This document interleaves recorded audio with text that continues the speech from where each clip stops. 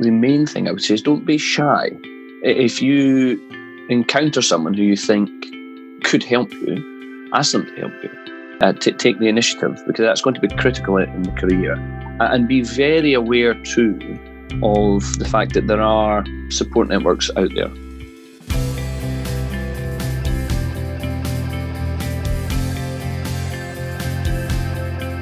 Hello everyone, and welcome to the Student Lawyer podcast series. Whether you're at school, sixth form, university, thinking about a career in law, or exploring law careers, you're in the right place.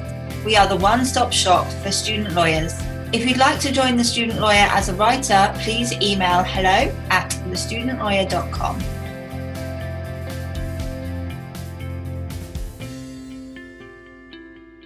This episode is sponsored by the University of Law. The University of Law offers a range of undergraduate and postgraduate courses and master's degrees alongside an award-winning pro bono clinic, so you can build up your legal experience while studying. And their experienced career service will enable you to put your best foot forward when launching your legal career. The courses are employment focused and based on real legal practice, so you'll be better prepared for the workplace. Part-time and online study options are available so you can work and study at the same time. Click the link in the description box of the podcast to find out more about the courses on offer. Welcome to the Student Lawyer podcast. My name's Camilla and I'm a law graduate currently applying for training contracts. Today I'm joined by Daniel Black, Commercial and Insolvency and Civil and Employment Law Barrister at 3 Hare Court. Daniel is going to be talking us through his journey to the bar and providing some tips along the way, so do make sure you stick around for those. So welcome to the Student Lawyer podcast, Daniel. Thank you so much for joining us today. It's my pleasure to be here. Thank you. Thank you. So let's get straight into the questions. I know that when we were discussing setting up this podcast, you mentioned a little bit about your background, and you said that you went to a state school and the idea of becoming a barrister wasn't necessarily commonplace. So I thought we'd just kind of kick off the episode by just finding out a bit more about, when you did decide to become a barrister, how that sort of came about and why. Of course. Well, I suppose the idea when I was at school becoming a barrister was a distant prospect for two reasons. First is that I was in Scotland. Right. And second relates to, I suppose, perhaps some of the more structural issues which your listeners will be interested in. But it ties actually pretty similarly, because at the sort of school I attended, there wasn't the structures in place really to guide you to say if you wanted to become an advocate in Scotland, which is the equivalent position as you got older. I mean, that's absolutely no slight on the individual teachers, some of whom were absolutely marvellous and made great and incalculable contributions to my path going forward. And it's again also not to say that people from my school hadn't gone on to go into law. Certainly that had happened. But one of the difficulties it seems to me from certain types of state schools, not all, is that there's not a great culture of networking back. And the lack of a culture of networking back and providing support networks and information networks to people who are perhaps looking or even just thinking about going down certain paths is a difficulty. In terms of when I decided that I wanted to study law, then to take it at that stage, the simple answer actually is when I finished my Hires, that's the equivalent of A levels, I wanted to do something impressive. Now, I guess I was perhaps more arrogant at 17 than I'm proud to think back on now, but law seemed to me to be impressive in that extent. Yeah. And I went and did it. Now, very quickly, when I did start it, more serious thoughts were coming. I enjoyed the processes. But in terms of the decision to become a barrister, I'd just come back, and I realised we'll come to this later. I'd just come back from studying in the United States, and my dissertation supervisor, an English constitutional law professor, Adam Tompkins, he asked me, did I want to go to the bar? And to tell you the truth, my initial reaction was yes, because I thought that was the answer he wanted to hear, and I wanted to continue building my relationship with him. But right, following that answer, he talked to me about the process and what it would involve, and pointed me in the direction of scholarships. And it was at that time that I gave it serious reflection, and I reflected back actually on what had been going on during law school in the United States and during my legal education initially at the University of Glasgow. And I realised that it was the process of taking the materials in front of me, analysing them, and then constructing and formulating arguments as well as they could be put on the materials before me. That was the intellectual process, rather, which I most enjoyed. And really, it was for that reason that I decided to become a barrister, because I thought, the intellectual processes that are going to be involved day to day, even on the more mundane matters, that was what fired my intellectual passions, as it were. So that's a sort of elongated answer. The reason I make it elongated, of course, is that there's no correct trigger for why you want to become a barrister. Ultimately, there can be a number of wrong triggers. You can decide various things for the wrong reasons, but there isn't a correct one there. If you reflect properly on it, and you decide that, taking into account the challenges that come with it, that it would be for you. So I wouldn't want your listeners to think that there are sort of preset paths in terms of your motivation. No, I guess that people might enjoy their job for different reasons, I suppose. So everyone's path is likely to be different. But I think it was really interesting how you kind of had that professor who was a bit of a mentor to sort of guide you towards the right path. And I think that kind of highlights the importance of, like you said, networking and maybe seeking out mentors. So I thought that was really interesting. I'm really glad you said that, actually, because I think, and this comes in later in the process too, and I realise it's not always easy to achieve it. But if you can find a mentor, if you can find people who can steer you, that really is invaluable, and it certainly was for me. Brilliant.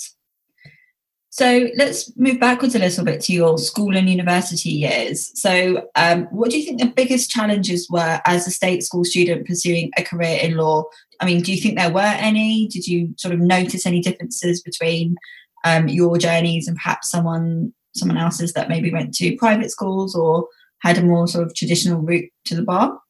Personally speaking, the biggest challenge was a sort of a fog of lack of knowledge, if I can put it that way. Yeah. Because you can find out certain parts about the process and certain parts about what are required, but it is really useful to be able to have informal chats with people in the know, and certainly from certain types of state schools, it's not natural to have necessarily those networks. Now, ultimately, people who go to the bar and who succeed at the bar, whatever their background, are going to have to overcome significant challenges, and it unfortunately may just be more difficult for some people at the initial stages. So, for example, I had to try and build my own network's a very formal term, but build relationships with people who I could speak to and ask about it. You've already alluded to Professor Tompkins, who gave me my first real insight into it. So I suppose the main thing I would say is don't be shy. If you encounter someone who you think could help you, ask them to help you. Yeah. Take the initiative, because that's going to be critical in the career. And be very aware too of the fact that there are support networks out there as well, and there are opportunities to speak to people who volunteer to give their time to help people through the process. And it is, of course, these are not easy things to do, to approach people and to approach organisations. I appreciate that they can be daunting, and I appreciate as well, because I suffered from this at the time, that perhaps you want to put your head down and just try and blast your way into off your own steam. But ultimately, there's everything to be gained from the knowledge of others and the vicarious experience of others. And if you do have to make some of your own opportunities early on in terms of those initial relationships, then that's only going to stand you in good stead. So I hope that answers what you were getting at there. I completely agree. And I think that with LinkedIn now, it has become a little bit easier potentially than it might have been a few years ago. I think it is, easier to find people that have had maybe similar backgrounds to you, who've made it in the profession, seek people out perhaps from the same university that you went to or the same, school or whatever. So you can actually have that to relate to them and then actually kind of work on whatever you need to do to be able to succeed in the profession. So I think that's definitely. And most people are very nice. And if they don't have time, they'll apologise and say they don't have time. But yeah, I think you raise a very, very good point there. Brilliant. So I know how important academics are at the bar and, in law careers in general. And I noticed from your LinkedIn that you have a first-class degree. So I was wondering if you'd be able to share your tips for students who want to secure as high grade as possible, hopefully a first, and what your tips are for that. Yes, absolutely. So you've made me a bit bashful raising these things, but perhaps if I can try and marry my experience from studying with my experience from teaching, which I did, and lecturing, which I did after. Yeah. The core thing, if you're aiming for a first, it seems to me, is that you have to be prepared for a very long and hard slog. Right. And it is that simple. It can't be sugar-coated. Okay. There may be some exceptions to that rule. I wasn't one of them. So you're not going to tell us of any shortcuts then? No, but what I can tell you how to do is to diamond stud your work, as it were. Okay. So most law degrees are assessed by a combination of essays and problem questions. Yes. Now, the approaches to them are distinct, but they hang on, assuming you can grasp the knowledge requirements, they hang on structure. The difference between a really good answer and a very good answer regularly is structure.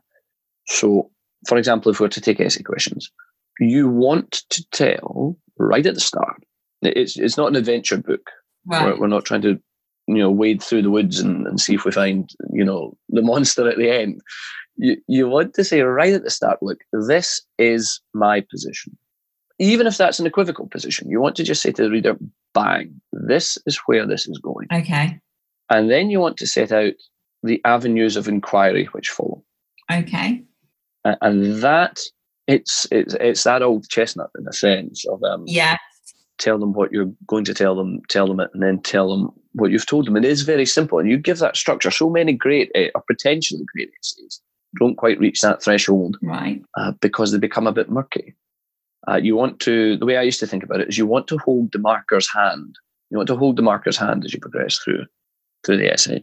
In terms of problem questions, I always remember she's a professor now, I believe, Professor Janine Carruthers, who taught me obligations when I was at the University of Glasgow, an absolutely marvellous lawyer. And she used to hammer into us the phrase, the IEA, the IAE mantra, which is for every issue you identify in a problem question, you want a distinct paragraph, and the I is issue. You want to identify what this precise legal issue is. The A is the analysis. You want to analyze it. And then the E is your explanation. You want to explain that back to the question which is asked. Yeah. So in that sense, you're again holding hands, but you're just doing it in a different structure. You're saying to the marker, it's point one, the law which applies to point one is this, and this helps us answer the question because. Definitely. That sounds like a really good structure, because I've heard of, I think they call it IRAC, IRAC. I think that's possibly what I used back in the day. But I think I would definitely echo that. Having a structure is really important. Yeah. Now, what I would add to that as well is you've got your structure and you've got your knowledge. Now, let's assume you've got your knowledge on the threshold of 2-1 first, which a large number of candidates get to. Yeah. What can you do to kick yourself over the line? And this is a good skill, by the way, for people once they get to the bar as well. You've got to know your audience. You've got to know the forum you're pitching to. And the forum you're pitching to is academics. Okay. Now, academics will like you to go away and read academic commentary and lace it through your answer. Now, my personal view is you should enjoy doing that anyway, actually, if you're doing a law degree and you're wanting to go down into the profession, because you should want to get into the knottier issues. But if, for example, you can turn around and you've done, say, the analysis step in a problem question, and you can say, look, but Lindsay says the law ought to be X. Right. If you can then take that stage further and critique that, so it's not just dropping in some academic commentary, it's engaging with it.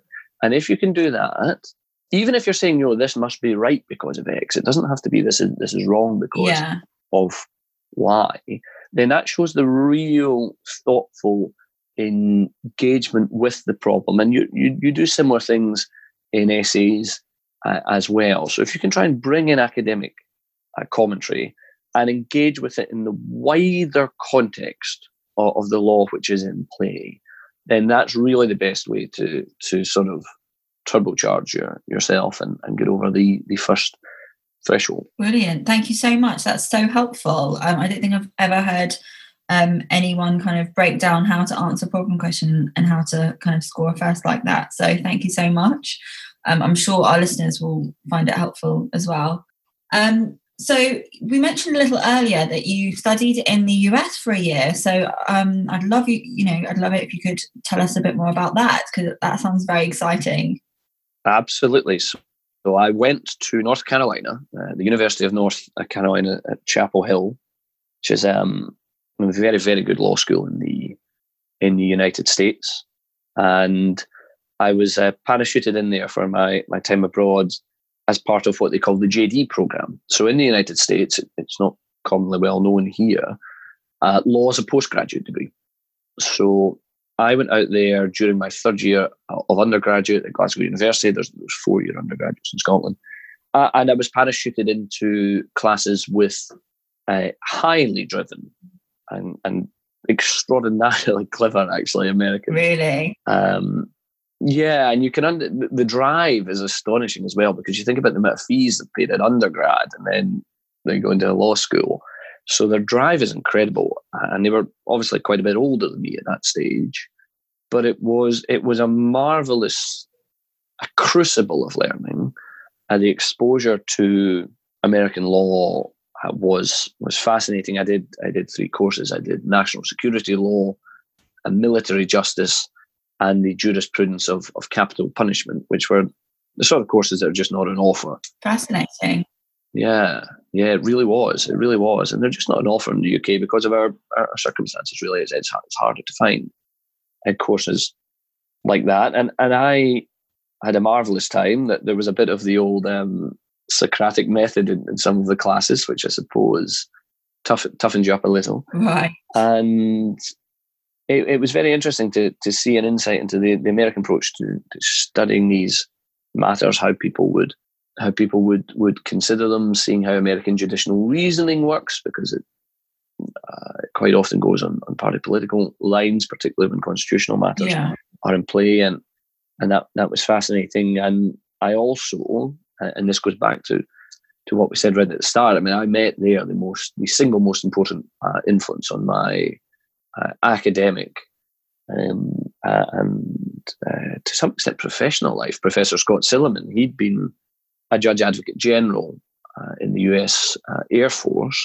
That's a military lawyer who is out on deployment. That was during Gulf War I, and he became the head of the Centre of National Security Law at Duke University, or Duke as they call it, which is a big rival to UNC. It's just down the road. But he'd studied at UNC and he came to do classes there.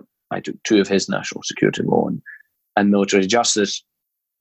And he was the sort of person, he is the sort of person who couldn't have more time for his students. And my legal reasoning abilities I developed under him marvelously, actually. And that's another thing I would point out to those who are listening who are still students, which is, and obviously, look, there will be some who won't do this, but most of your professors and your tutors will be happy to talk about the law a bit. Yeah. And you can just learn so much by doing that. And that really has proved invaluable to me. The rest of the United States, well, it was down in the South. It was a fascinating cultural experience. It gave me something to talk about in that respect in interviews. Now I'll come back to additional things perhaps that can be discussed.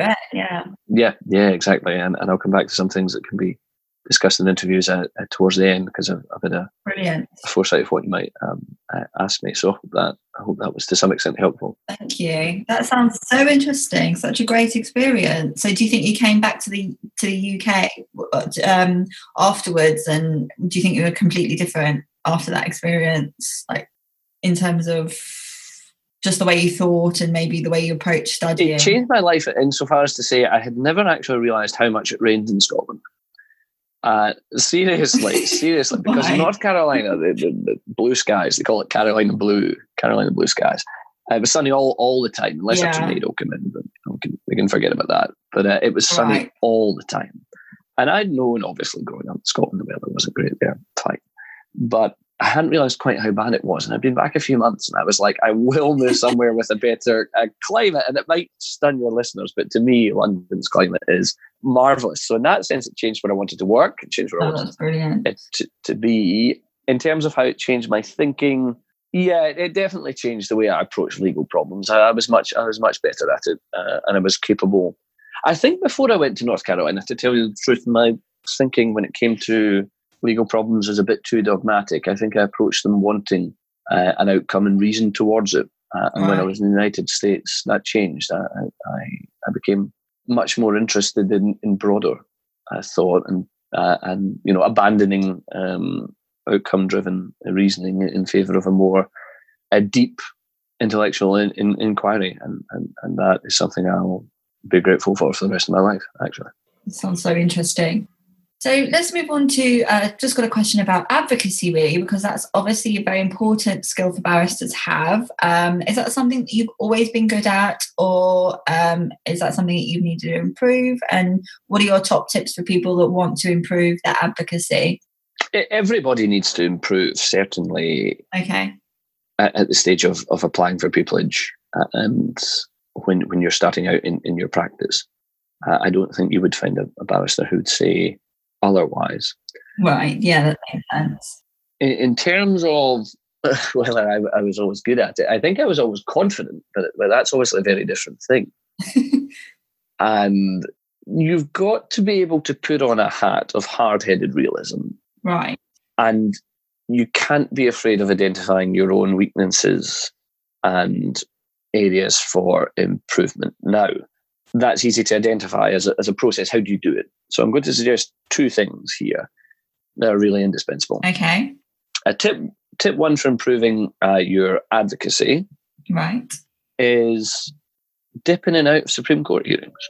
We have now this wonderful resource online where the greatest advocates in England and Wales and from Scotland and Northern Ireland, depending on the case, and indeed, Privy Council jurisdictions are broadcast live as well. So we have advocates from all across the world. But you have a great resource with some of the finest advocates that there are, and just pay attention and note the odd thing down. I'm not saying become an addict and watch it like you would Netflix, but notice their pacing, notice their structure, notice that styles are different, and just gradually pick up traits and methods from the advocates that you see in these broadcasts, and then practice your advocacy. It's good to do mooting. It's good to do some amount of free representation if you can. Other public speaking is very useful too. And then assess what you've done when you go home by reference to what you were aiming for, having looked at some of the best. And if you do that, then that's a great way to improve your advocacy, certainly in terms of how you would speak in an interview and later how you would do submissions. Obviously, cross-examination, that style of advocacy is very different. And that's just something really you have to learn initially on the bar course in terms of the fundamentals. Yeah. And then subsequently when you have in-house advocacy training at chambers and in practice. So know what you're targeting and practice toward what you're targeting, if that sums it up. Brilliant. I really like that tip about watching the courts online because, again, going back to the use of technology, it's just something that, I mean, I don't know how long it's been broadcast, but obviously you'd need to kind of go to a court to be able to sit in the public area and watch. But now you can literally watch it from your bedroom. So I think that's amazing. I'd like to take a moment to speak about the University of Law, which is the university I decided to study my LPC at. The University of Law is the sponsor of this podcast and makes it possible for us to continue bringing these episodes to you. So we really appreciate you supporting us by supporting our sponsors. What really sets the University of Law apart from other universities is its belief in training students for the real world from the moment they accept a place. The University of Law's experienced career service and award-winning pro bono clinics offer students the chance to get real-life legal experience which can boost employability. They offer a range of undergraduate and postgraduate legal training and master's degrees designed by qualified experts to help students excel at any stage of their career. Their courses are employment-focused, honing key skills in a teaching environment based on real legal practice. Part-time and online study options are also available on many of their courses to help students work and study at the same time. If you'd like to find out more about the courses on offer, please click the link in the description box of the podcast. So I just want to ask you about your journey to the bar now. So what was your journey like to securing pupillage? And was it something that you started straight after university? Tortuous, occasionally miserable. Not straight after university, no. So I studied initially at the University of Glasgow, where I studied Scots law. I came down and I did parts of the GDL to convert to English law, and then I went to Oxford to do the Bachelor of Civil Law, BCL degree there. And subsequent to that, I went through a few rounds. There were some reserve offer miseries along the way. It's a painful thing to hear. We think you're good enough, but you're just not. You're just not the best, and we'll take you if this person. So close. I know, indeed. But look, I'm delighted how it's all turned out. I've had a wonderfully supportive chambers from day one, and things are going well in my practice. So in terms of the journey, it can be, as I say, torturous, and it can be miserable, but it can also be exciting. And the best tip, and this comes from some experience, would be to say to people, if they are of a nervous disposition, and that's of course only natural, if you can convince yourself before you go into a particular interview that you might as well enjoy it because you may never be back at this level again, then that's a great way to calm yourself, to be like, look, this might be the only shot I get at this. You only get to do it once, potentially, even if you've got other interviews coming up.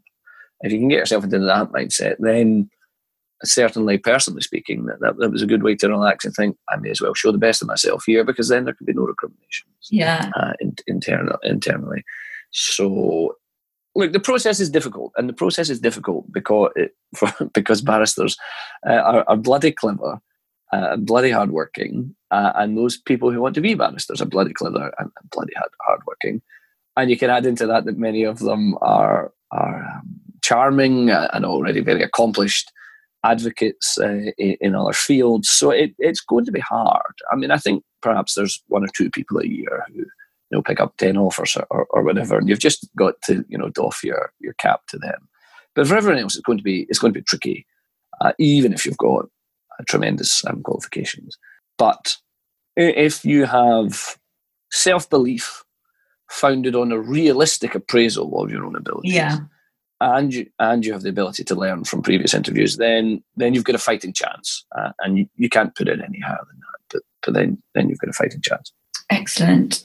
So I noticed that you were in a teaching role before you went to the bar. Kind of, I'd like to know a little bit more about that, if you don't mind, and also what kind of skills you think that provided you with, and whether you think those skills helped you either get to the bar or kind of help you in your career as it is now. Yes, so I was briefly taken on as visiting lecturer at City, and I was subsequently a lecturer at BPP. That was during the period when I'd secured a pupillage and was filling a year before starting.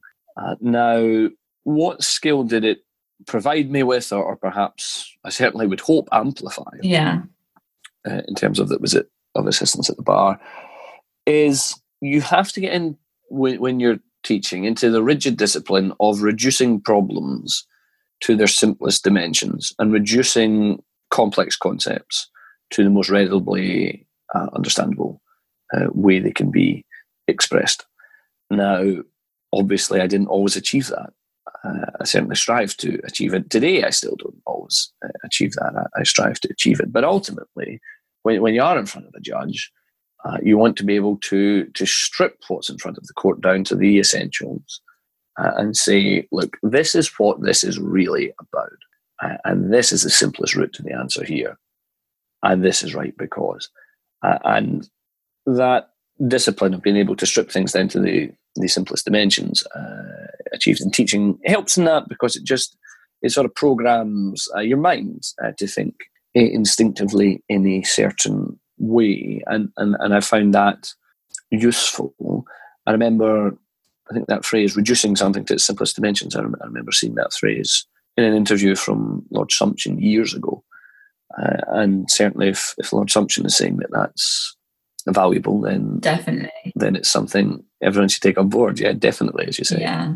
Okay, so just some advice really for our listeners who are making applications. Can I add one more thing? Sorry to cut across you, Camilla. One more thing. Yeah, of course, go for it.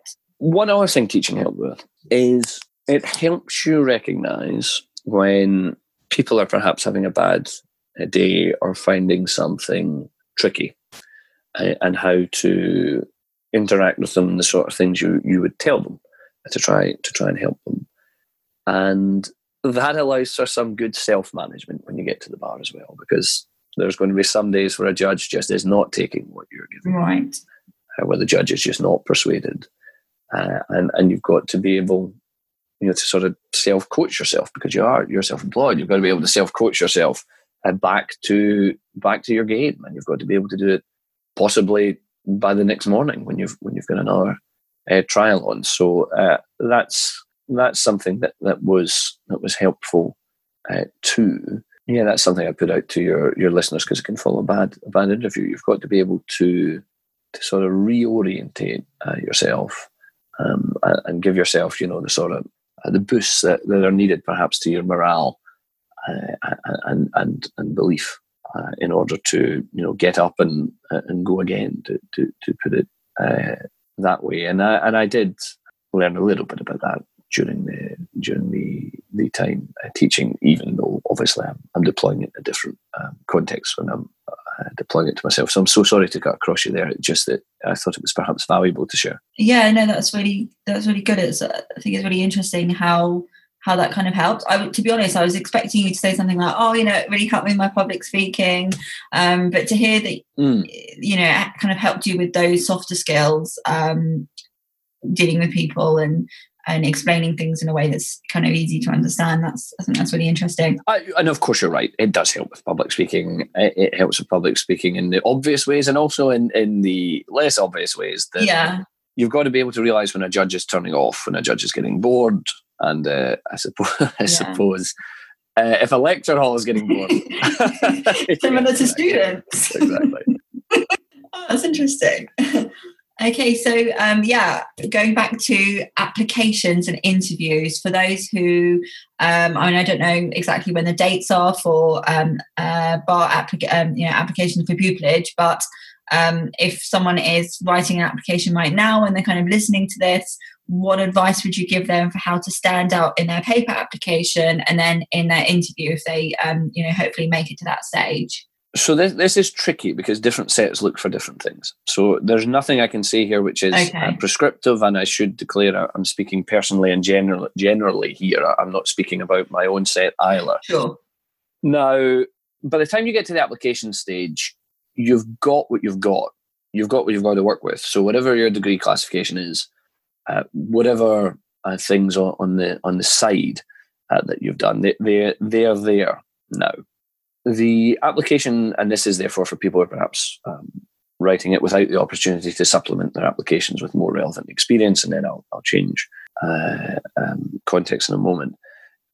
Structure, again, is critical. It is absolutely critical. Make your answers as short as possible and as clear as possible and as ordered as possible. You've got to remember that barristers are self-employed. They will be reading these applications in their spare time, and they're doing that because they want to hire the best people to come to their chambers, but you've got to give them a reason to be interested in you. They're going to see lots of people with great firsts and great 2-1. So you've got to give them a reason to be interested in you. And it seems to me that this was just my impression. I haven't read applications, but it was just my impression that if you could make your application easy to read, someone was more likely to look favourably on it. If it was well structured, you were demonstrating, and that you had the important skills that were necessary, or some of the important skills rather, that were necessary to succeed at the bar. Remember how important written advocacy is these days. It's of critical and growing importance, and your application form is a form of written advocacy. Now, remember in that, know your audience and know the question. So if, for example, the question is, why will you be a good barrister? You would be well advised, I think, to introduce questions of that nature by saying there are 3 reasons, 1, 2, 3. By the time it gets to what are your hobbies, right, my personal view is it would be foolish to say I primarily do 3 things at the weekends, because you're then you've got a chance to show a bit your personality there. You don't want to stay a robot by the time you get to that stage. So you need to be a bit canny. You need to think about what is this? What I said, what's this question really about? So some are about your written advocacy, some are about seeing you as a person. Try, and this operates in different ways in the different natures of the questions, but try and fit yourself to the profile of the chambers you're applying to. Ultimately, that's a great point. And ultimately, people are going to want to have people they want to work with around them, exactly, and that goes to their intellectual and other interests. So glean what you can. You'd be surprised how many chambers people have given interviews talking about the pupillage processes as well.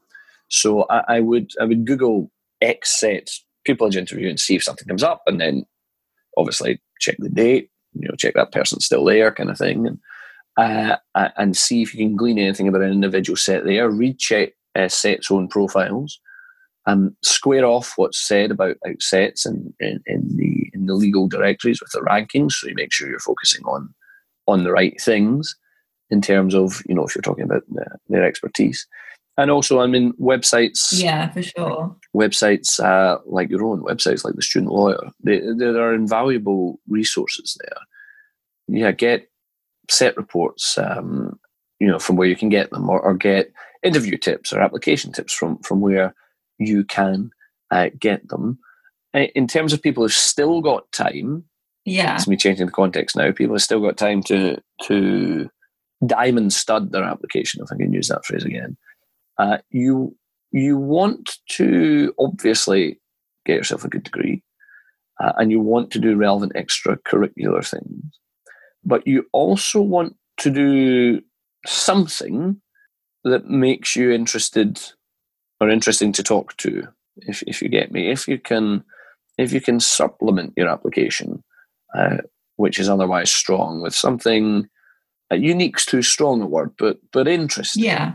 And perhaps perhaps slightly uncommon, then that's something that you can be asked about and expect to be asked about it at interview, and it's a great opportunity to build a rapport as well. Now, obviously, building a rapport is not going to get you anywhere if you otherwise fall flat in your face and you forget, what consideration is in the contract. But assuming that you're going to get the law right and you're going to deliver it well, then just you want to diamond stud your application with just little points of interest, things that you think other people might be interested in asking about, and that would be my advice. Interview stage, your listeners will be bored to death because I'm going to say structure, and you want to structure your answers. There are little tricks of the trade as well. You can ask for a moment to think before you answer a question. It's often advisable to do so. Don't do it all the time. If you find you've done it a couple of times, then take a drink of water and buy yourself a couple of seconds to think informally that way. But I think if you're answering a problem question in an interview, I would fall back on that structure I said earlier. I would identify what the issues are, analyse them, and then explain how that answers a question. It always seemed to me that when you were preparing a problem question before an interview, you had to be prepared for the very first question when you went into that interview room being, "So, Daniel, what is this question really about?" Right, okay.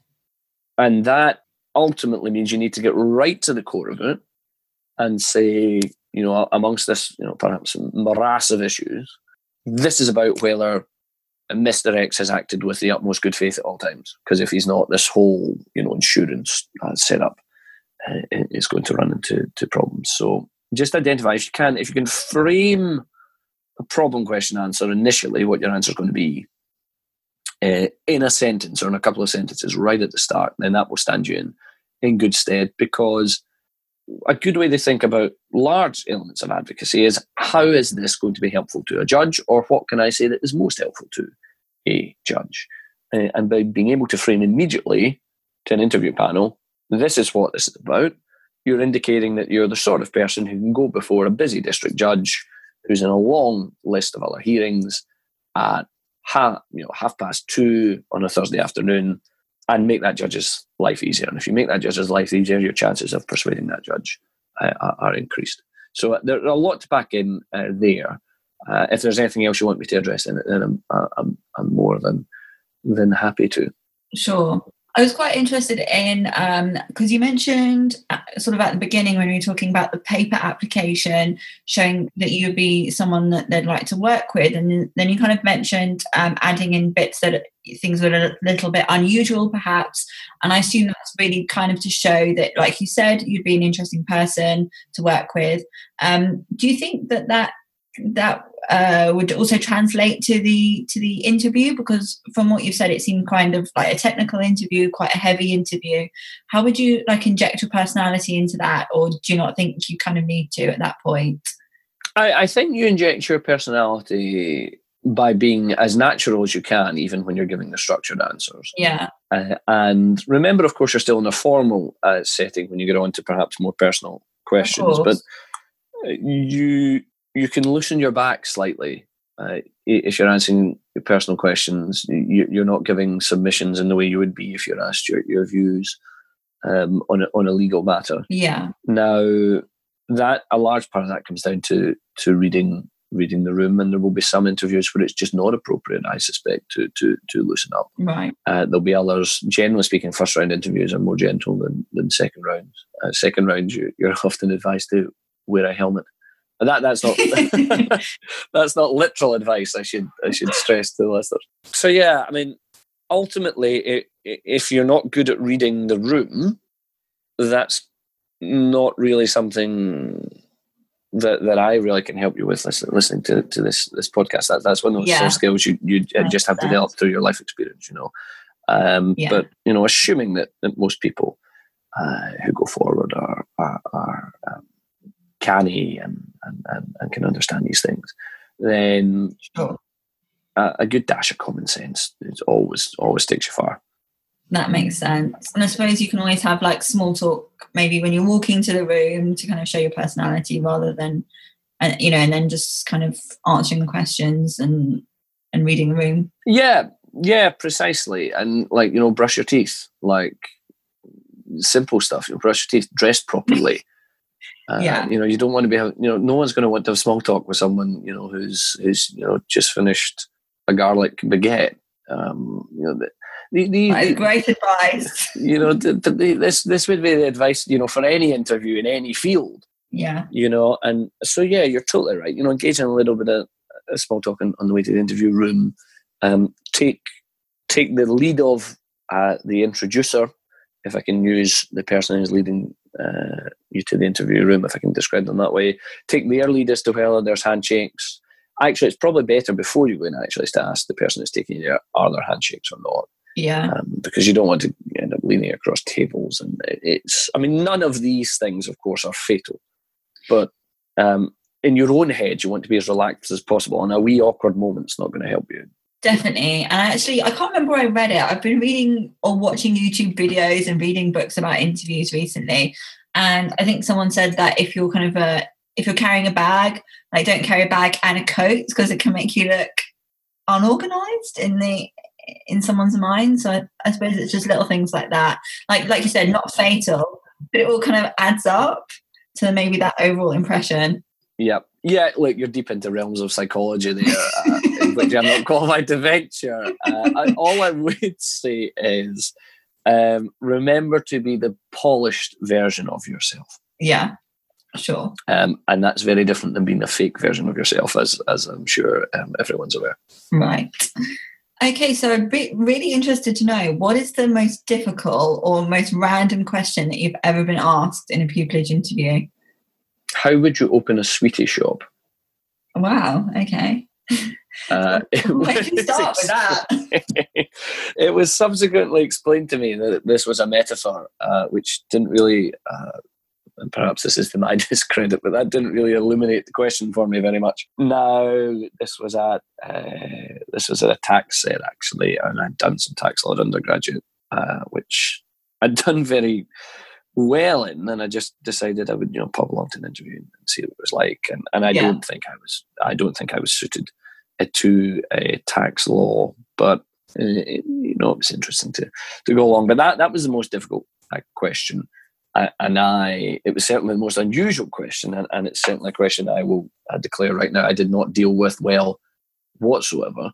Fortunately, there's not been many questions like that. There's not been many questions like that.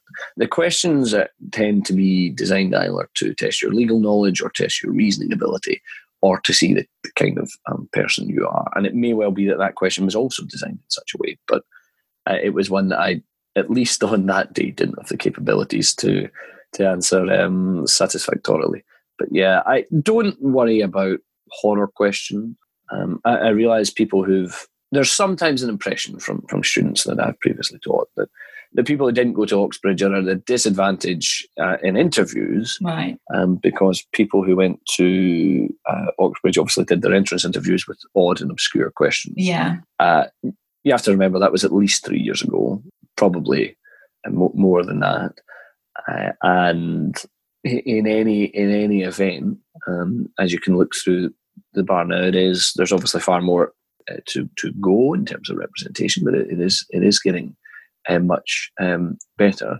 And there are, of course, many skills you learn when you're at Oxford and Cambridge. There's many skills I learned when I was at Oxford in the BCL and in tutorials, and they do help you in interviews, the skills and experiences that you learn there. But it doesn't matter where you gain the skills. The point is, if you have the right skills and you can exhibit them and exhibit them well, then you get a fighting chance of getting in somewhere.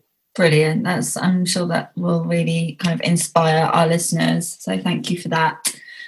Pleasure. I'd really like to know a bit more about your practice and the kind of cases that you deal with on a daily basis. So I don't know if you'd like to share that with us. Of course, yeah, more than happy to. Obviously, things are slightly different just now, given that we're recording this in the, I'm not sure, we can't call it lockdown anymore, but the sort of semi-lockdown phase of the novel coronavirus pandemic.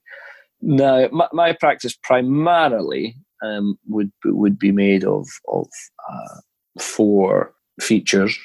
So I do international travel. I do commercial. I've been doing employment for a few months now.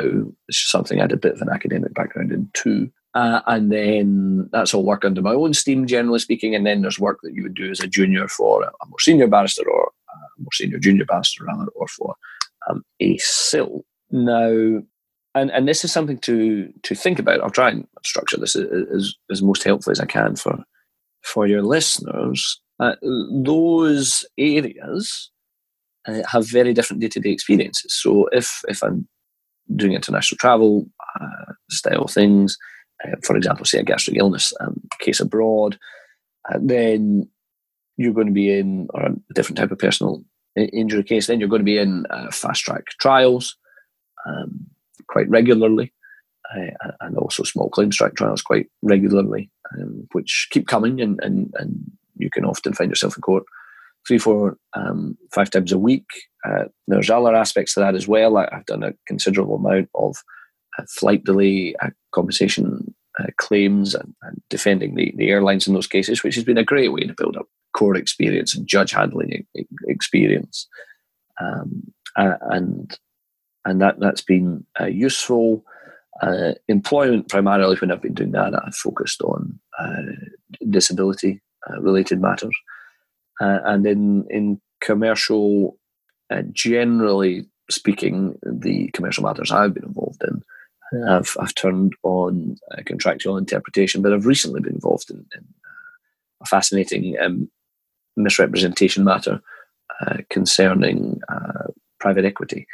And that really sort of broadened my mind to a whole different sector of the world, really, and how that works in business terms. So in terms of broadening this out for your listeners, different types of sets are going to get you very different lives. So if you go to a chancery set, generally speaking, you're going to spend a lot of time in your chambers, and you're going to spend a lot of time really getting into nitty gritty black letter law. Yes. Now, some people will love that and some won't. Don't just look at a huge pupillage award and plough on for that if that's the lifestyle you're going to hate. Other practice areas will get you in court regularly, which is fun, and there are great upsides too. But by the same token, if you don't want to get on a train to Manchester at 6:05 from Euston quite regularly, perhaps it's not the lifestyle for you. Employment law, obviously, generally speaking, you're going to be in tribunals. You're not going to be in courts, at least at the start, and that raises different issues, and the sort of matters that arise are different. I mean, I've always found really that in employment law, for example, I love the stories, and you're trying to work out the truth in the narrative, but rather the tribunal is trying to work out the truth in the narrative. Other matters, such as, for example, a gastric illness a trial on the fast track, are more self-contained. Was this person served a piece of food which was contaminated? And if it was, say, a road traffic accident, whom was hit by whom? And then just to touch on the other area, if you're going to do more commercially minded matters, then there's going to be a higher incidence of generally speaking, reading documents, but not always, because sometimes the critical evidence is discussions. For example, what representations were made, if any, what were the content of them, and that can be a long way in the future from when you're first looking at the papers, and involves serious amounts of consideration. Now, there are, again, I direct people again to the online resources available, in particular those at the Student Lawyer, and just have a look at what the different practice areas involve in terms of your lifestyle, and think about that before you go and join a set of chambers, because there may be sets of chambers that you like the idea of them, and more than you would like the the reality of them. Obviously, I hope no one ends up in that position. Although at that stage they will be a barrister, so there will be consolation in that. Yeah, that's interesting. And what always amazes me really is the breadth of types of cases that barristers deal with, because I think before I started doing this podcast, I maybe had a bit of a naive view that I thought barristers would be kind of more work on one sort of type of case. But speaking to other people and you today, it's just amazing how you just deal with such a broad range of cases. And I think it really must be the case that you just kind of always, I can imagine that no 2 days are the same for you, and I think that's really interesting. Definitely, yeah. Now some days are similar, right? But yeah, no 2 days are the same. No two cases are the same, and sometimes you can be surprised. You think you've got something easy coming ahead, and it turns out, in fact, to be much more complicated than you think. But yeah, you're quite right in what you say there. Brilliant. Are there any really wacky or memorable cases that you can maybe share with us? No. You have to remember I'm still a baby barrister. I'm still in my nappies, so I've not really been exposed to that so much. But these stories are obviously out there. Yeah. And I think, generally speaking, people go into the criminal law get these stories more quickly. Right. A friend of mine who's been a criminal barrister for a year or so, he could regale you over dinner with quite a few tales. So my apologies that I don't actually have anything exciting yet. We'll invite you back in a few years, and you can find something wacky to work on that you can do. Splendid. So, what's the best part of being a barrister? I enjoy the control over my own working hours. I don't want to say freedom, because obviously, whilst it is freedom to some extent, you've got to comply with deadlines and court orders and important matters like that. But you can do the work where you want, say for when you're required to be at court, where you want, when you want, and you can structure your working life that way. And I think a lot of people who are inclined towards the bar have perhaps kept variable or in some cases unconventional studying hours whilst they were students, and it is one of the few professions that allows you to conduct your business that way. Obviously, there are other professions which allow you to conduct your business that way, and if you didn't like what you were doing, then the freedom to do a job you were miserable in, there wouldn't be much consolation. So I do enjoy that, but it pairs to it marries with rather advocacy. I like presenting people's stories or companies' stories and explaining why their version of events is the one that should be preferred by the court. So I think control over style, or control over timings rather, and the skills that are required to be manifest. And that goes all the way back. You may remember, I realise it was a long time ago, you may remember I gave an initially facetious answer as to why I decided to go into the law. Yeah. Yeah, and it was only shortly afterwards, some time afterwards, where I thought to myself about, no, I'm really enjoying the processes here. And I'm very glad to say that those thoughts of a sort of 18-year-old Daniel Black sitting in the law library at Glasgow University, in terms of enjoying the process, those apply to practice sitting in chambers in Three Hare Court in the Temple. That's really nice. And I don't think there's a career quite like it, is there? It's just seems like a really rewarding career. Well, I don't think so, and certainly when I speak to more senior barristers, that tends to be the common consent, that it is deeply rewarding, deeply hard work, but deeply rewarding, and it's a privilege to be involved in it. Definitely. So you've given us so much really helpful advice and stories today, so thank you very much. But I'd just like to ask if you've got any last words of advice you've got for listeners who are seeking a career at the bar. Yes. So I've been going on about structure, so I'll give you 3 points. Great.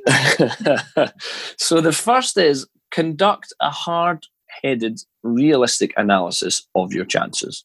Right. And how can someone do that? This is, I suppose, a potentially downbeat bit of the advice. I promise it gets more positive. Yeah.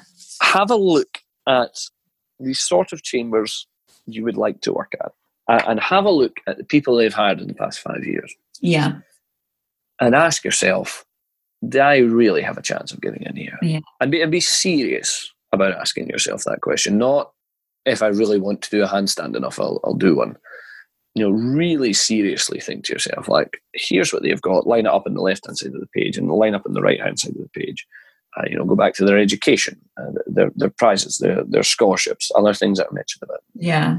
And ask yourself, realistically, have I got a shot at this? Have I got the phrase I used earlier was fighting chance. Ask yourself, have I got a fighting chance? And I use fighting chance very deliberately because when I lined my credentials up with the people at Hare Court, they were considerably better than me, but I thought perhaps with a fair wind, I would have a fighting chance, and unfortunately I did in the end. But take a really hard-headed assessment of that, because you don't want to plough in years of your life and potentially thousands of pounds of your own or someone close to you's money on a pipe dream. It's okay to go down the process not knowing if you'll come out of it successfully. Everyone enters like that, and unfortunately some people don't make it. Some qualified people don't make it for whatever reason. But make sure that you've had a realistic assessment of whether you can get in, and that's the first thing you have to do. And it would be unhelpful of me not to make that clear just now. And I said this to students of mine when they asked this question in the past. The second point is a more positive one. Okay. Once you have made that assessment, and once you have concluded that you have a fighting chance of getting into the sort of place you would like to go, you have got to believe in yourself.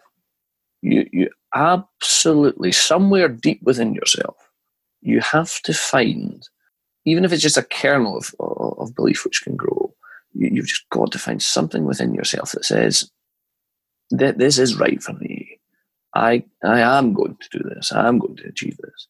And you've got to believe every time that you go into an interview room that you're going to be the winner. That you've got the capabilities to succeed, and that you can adjust to the difficulties that may arise even within interviews. Because ultimately, belief isn't going to take you over the line, but it can most certainly stop you getting over the line.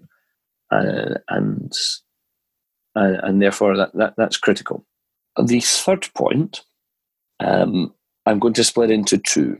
So I'm going to split the third point into two. I'm going to split it into a point of general application and then a point for people who perhaps have interviews coming up and don't have time to do anything different. Okay. If you still have time to boost your CV, diamond stud it. Get anything additional on there that might just make the difference between getting through a paper sift and not.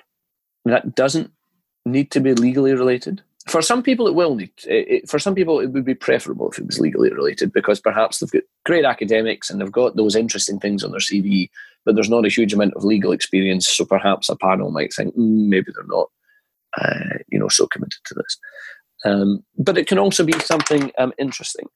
Now, I don't want people listening to this to think that means you have to go and volunteer in Kenya for 6 months. That's not what I'm talking about. And obviously, for some people, their circumstances will never allow that. We talked earlier about some of the difficulties different types of people face. Yeah. But there are all manner of different avenues by which you can evidence interesting things that have involved some of the critical skills towards being a barrister. And the second part of this, which applies to those people who may have interviews coming up, whenever they listen to this, it may be that they listen to this sometime in the future, and don't have time to boost the application. Treat your application form like a skeleton argument. Know that application form inside out, because it's impressive to a panel if you can say, as I said, question 8 of my application, and you'll see I outlined 3 things there. I'm going to focus on the second one. And that just shows so much awareness of what is helpful to a listening tribunal, and also, critically, gives you the chance to sort of make them mark stuff down on your paper. And I would recommend that. And ultimately, those are the 2 things that I would say in bifurcating the third point. Thank you. That's such great advice. Definitely some things that I haven't really heard of. I really like the point about referring back to your application. I think that would really impress the panel. It would definitely impress me. Anyway, yeah, and also love the structure that you used as well. It's just amazing to see how those little tricks can just make such a huge difference. So yeah, thank you so much for coming on to the show today and sharing all your advice with us and your story. It's been such an interesting episode. And yeah, thank you so much. Thanks for spending your time talking to us. It's absolutely my pleasure. I realise that it's mysterious in some ways for many people, profession still, that there still is a fog around it and access to it. And if in some small way I've been able to help anyone in terms of thinking about it more clearly and approaches to getting into it, then that's something I'd be humbled by, and I direct them again back to the student lawyers. It's a great resource. Thank you. You'd be well advised to spend time there. Thank you so much. Thank you everyone for listening as well. Until next time, goodbye.